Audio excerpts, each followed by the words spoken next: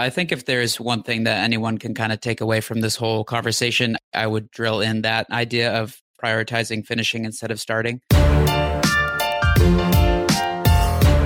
You're listening to the Flip My Funnel podcast, a daily podcast dedicated to helping B2B marketing, sales, and customer success professionals become masters of their craft. Here we go. Hey, James, how you doing, man? I am fantastic, Sangram. How are you today?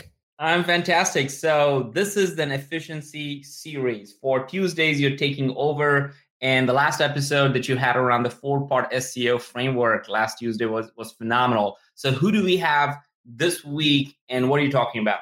Yeah, so today we are going to be talking with the director of operations at my company, Sweetfish. His name is Andrew Hurley, and he has transformed our organization in the 4 or 5 months since he joined our team. And so I wanted to bring him into this series because one, he's an efficiency machine, but he's got 3 specific things that he's going to share that he has done at Sweetfish since he started a few months ago that has made us wildly more productive and incredibly more efficient. And so I'm really excited to have him unpack everything that he's done for us. I've seen his methods work firsthand because obviously it's in our business. And I just think this episode is going to be incredibly valuable. That's awesome, man. I love that you're bringing in people internally from the organization. I think, and that's what I feel like you and I take pride on. And for the podcast, it's just not people who have built billion-dollar companies like, Scott Dorsey and like Tim Cobb and a lot of these people that we a lot of times interview on the podcast, but also people who are in the trenches and doing things that actually matter every single day. So I love that you got Andrew on the podcast sharing some productivity hacks around it. So in 2019, that is something everybody's going to look forward to it. So let's go. Welcome back to the Flip My Funnel podcast. My name is James Carberry. I'm one of the co-hosts for this takeover series, and I am thrilled to be joined today by Andrew Hurley, the director of operations at my company, Sweetfish Media. Andrew, how you doing today, man? I'm good. Thanks for having me. So, Andrew, I wanted to talk to you for this series because I'm focusing this series on efficiency. And when we've talked about SEO efficiency with Gaetano Dinardi from Nextiva. And when I thought about operational efficiency, you're obviously the first person that came to mind because you have come in and transformed our organization in the 5 months you've been on our team with a level of operational excellence that I've never seen before. Can you give listeners a little bit of context as to kind of your background and then what it was like stepping into our environment 5-6 months ago when you started with us and kind of what that was like? And then I want to dive into some specific things that you've done to really take our game to a totally different level. Yeah, sure. So when I started back in August, there wasn't a ton of operational infrastructure in place. And I think a huge reason behind that was just because the team was small for a while. And then all of a sudden we, over the summer, had hit quite a bit of growth with a lot of sales coming in. So with that growth kind of stretched the capacity of a lot of the people that we had. And I think when it's a small team, there's people used to kind of doing a lot of different things, but it kind of seemed like at the time, no thing was done the same way twice. And so there was just a lot of things that needed to be put into place. And so at the time when I started in August, I just thought of this. I was joking with, some friends and family at the time. It felt like when you walk into, your bedroom and then everything is just kind of a mess and you don't know where everything goes. And then we had so many sales at the same time. It seemed like people were kind of just throwing more stuff into the bedroom, like a messy room, the bed is unmade and there's laundry everywhere.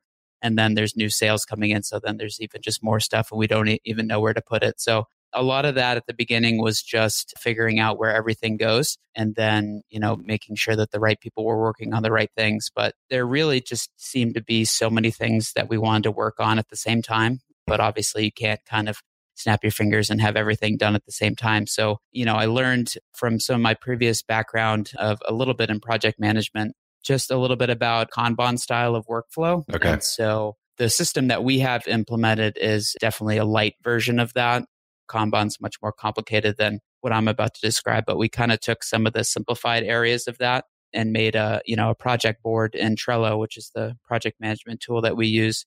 and really just divided things into a backlog, into a in progress, and to a done swim lane. That really kind of helped us see things through. So I can go through that, and then a couple other tips and tricks we learned along the way. Yeah.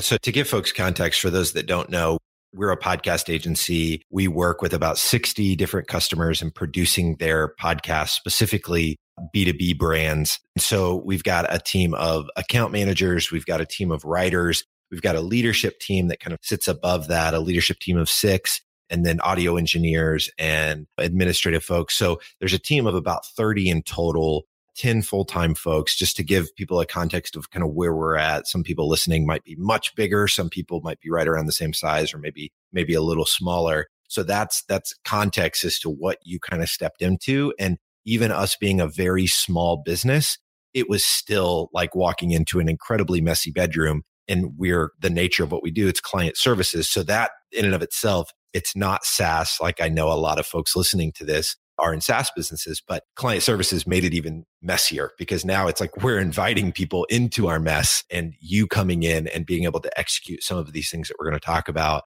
I feel like we are in a wildly tidy bedroom as of today, as we're recording this in December, just a few months after you've joined the team. But the first thing that I want to talk about with you is this idea of only working on 2 to 3 projects at a time. You had alluded to this earlier, but there's no shortage of ideas here. It seems like every leadership team call we're on, there's 4 or 5 new ideas, new initiatives that get brought up.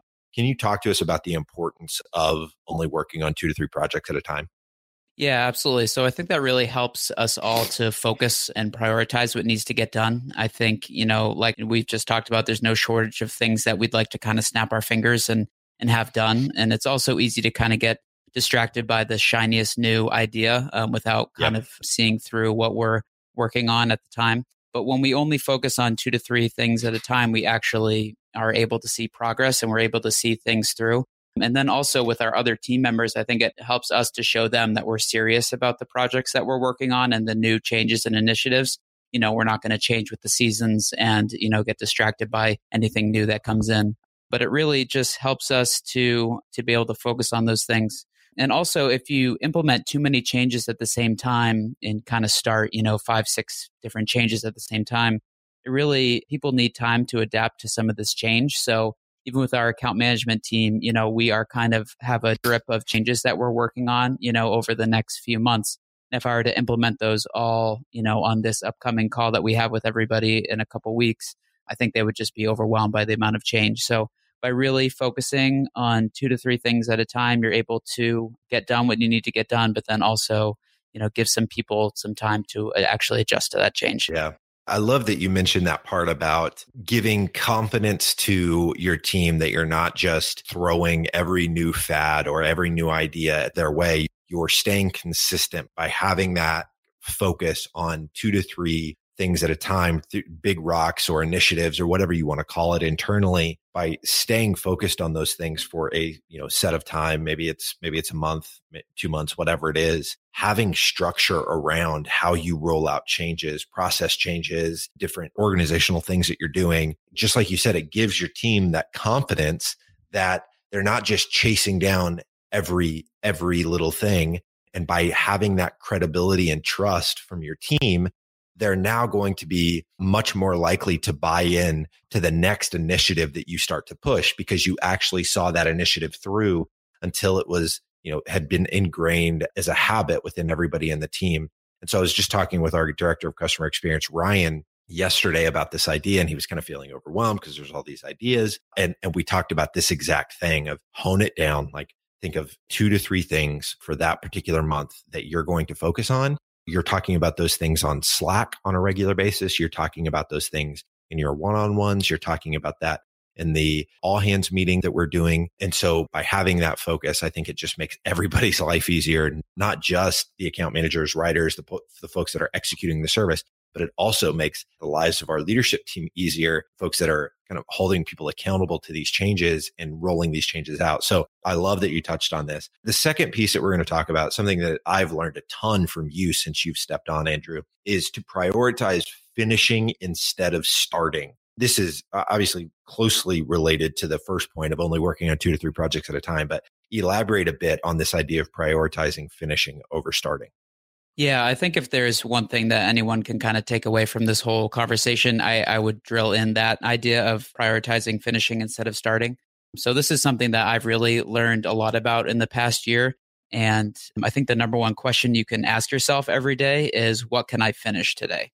So that's a big thing that I try to ask myself. What that gives me is just a huge sense of accomplishment for the day. You can really feel like you are just spinning your wheels and not getting a lot done, especially if you're working on 5 or 6 projects at the same time and each of them are kind of inching along a little bit. It's like the same kind of thing if you are reading 5 or 6 books at the same time. You're making a little bit of progress in one each day, but you usually feel a lot more, accomplished when you actually finish one of those. So I use the same, methodology when it comes to working on these projects. I try to just see what I can finish for the day, and whatever is kind of closest to the finish line, if I can move it, closer in that day, then that, helps me feel a pretty big sense of accomplishment there. I love that. And then this third piece that we're going to talk about, Andrew, is removing blockers. Talk to us about this one. Yeah. So a lot of times with projects, especially if you're working with, multiple people are working on a project, a lot of time work isn't being done because someone is waiting on somebody else to do another part of the project. So that can mean either sometimes you are a blocker on somebody else kind of proceeding on a project, or somebody else is kind of blocking what needs to happen on their end in order for you to continue on your side. So really just the concept of making sure that you are not blocking anyone else from getting their work done. And at the same time, if someone else is blocking you getting your work done, that you clearly communicate that to them. So one kind of active way that we've just pretty recently started doing and making this change is to have what we call grooming meetings with our projects about once a month with our leadership team. And so really that helps us kind of comb through where all of our projects are at and then see if anyone is kind of blocking somebody else from it getting done. So sometimes if you are a blocker on getting something done, you can have a really good reason for it. Maybe this just isn't a priority, at the time, but these meetings help us kind of talk through those things and communicate that. So, if you're not hearing back from somebody on something, maybe you guys can talk through why that's not a priority at the time, and you can kind of move that back to your backlog of projects to work on or something like that. But really, these grooming meetings just help us to open lines of communication with each other and to make sure that I'm not getting in the way of you getting work done and you're not getting in the way of me getting work done if we agree on the same priority for the project we're working on. Yeah. And for me, it's really been a sense of accountability. I think when before having you on the team, again, there's no shortage of ideas. You've got a million ideas, and actually getting those things done and across the finish line without some structure, some sort of system of accountability is really hard to do. And so the leadership call that we do every week is great for kind of brainstorming new ideas, talking through, issues that are happening and figuring out how we're going to solve those, being reactive to some issues that happened throughout the previous week. But these grooming meetings are really our way of keeping our leadership team accountable to some of those bigger projects, a lot of these ideas that come out of the leadership team calls, but to actually execute and get those things done requires focused work. And it's just so easy to stay in reactive mode and just responding to emails all day, not working on the things that are actually the big rocks in your business that are going to propel it forward, initiatives and ideas that are going to take you to that next level. And these grooming meetings that you've recently introduced for us have been a game changer for me, and I know the rest of our team as well. So is there anything else kind of related to operational efficiency, the theme of this series being efficiency in total, your focus being, operations? Andrew, is there anything else that we haven't touched on that you'd like to leave with listeners today? Yeah, I just wanted to say real quick, just something that came to mind is, if you're going to be in project management and you're going to have an operations role, I think you do have to kind of get over the fear of kind of being a pest to other people or to kind of nudge them along. So one of our AMs likes to use the term gentle persistence, I think, with following up with clients, just if we need certain deliverables from them. And so I really like that term as well. So you don't have to be annoying to, the people that you work with for deadlines on projects and stuff like that. But I really do think it's really necessary for somebody in this kind of role to just kind of gently nudge people along and just ask questions. Hey, is there anything blocking you from getting this done? Can I help in any way? Should we adjust the due date on this? Is this a priority? Since it's not getting done, is this something that we just can move to the backlog for a little while and maybe sit on for a bit and then focus on something else for a little while? So I think just not being afraid to follow up with people. And, so far in my experience, I think people have actually appreciated that in some ways of keeping people accountable. So, there's an art to doing that without, obviously guilting people into saying, why aren't you working on this project? I mean, everybody's so busy, like you just said, responding to emails, putting out fires and stuff like that. But I think it's just helping keep these kind of bigger projects top of mind. And it does take somebody dedicated to nudging people along in that way. Yep. And I think as you were talking about that, Andrew, I think one of the big reasons why you are not perceived as a pest or bugging people, one is because we're actually getting stuff done. I mean, we're getting more done as an organization than we ever have before. And I don't think that there's any confusion amongst our team as to why that's happening, because you are being gently persistent. But the other thing that I think that's fascinating about what you've done, one of the first things you did when you joined the team was you implemented Slack. Now, we're a fully remote team. We're all over the place. You're in Boston. I'm in Orlando. Our director of partnerships is in Colorado Springs. We've got account managers in Seattle and Atlanta and all over the place. And we were, only communicating really via email and the occasional phone call before. You implemented Slack. And one of the things that I love about how you are executing on that continuous implementation of Slack is you do a random question of the day in the random channel of Slack. And you have stayed so consistent with doing that. Every single day, you ask a fun question that's easy to answer. And so, one, it's building the practice of people using Slack to actually communicate with one another, because that answering that question of the day and seeing how everybody else on the team answered it is super fun. So it's training that behavior, because that's a big change, like to go from not leveraging Slack as a communication platform to using it now as our primary communication platform. And so for you to roll out that change, I think was a monumental task, and you did it with ease. And I think a big piece of that is because you were constantly thinking of creative ways to keep people engaged there. And I now know our team so much better. There's all these funny insights and little tidbits about people that I would have never otherwise known. But because of the question of the day that you've implemented within the random channel of our Slack, I now know these folks, and it's allowing your personality to shine as well, because you ask the question, you're often the first one to answer the question. And by showing a side of yourself that just isn't all operational excellence and getting things across the finish line, you're human. You love Dave Matthews. You're talking about your favorite food and oh man, stop talking about cake. It's making me want cake. And by showing the human side of who you are, I think it makes people much more receptive whenever you have to be gently persistent to get a particular initiative across the finish line. And so I think that's, as you were talking through it, I was like, man, that's a part of your secret sauce, I think, that I really hope listeners can take something away from, because it's been phenomenal to witness. So Andrew, thank you so much for your time today, for talking to us about operational efficiency, really operational excellence. For you, the listener, thank you so much for being a part of the Flip My Funnel community. We appreciate it more than you know. And as Sangram always says, without a community, you are simply a commodity. Thank you so much. You've been listening to the Flip My Funnel podcast. To make sure that you never miss an episode, subscribe to the show in your favorite podcast player. If you have an iPhone, we'd love for you to open the Apple Podcasts app and leave a review. Thank you so much for listening. Until next time.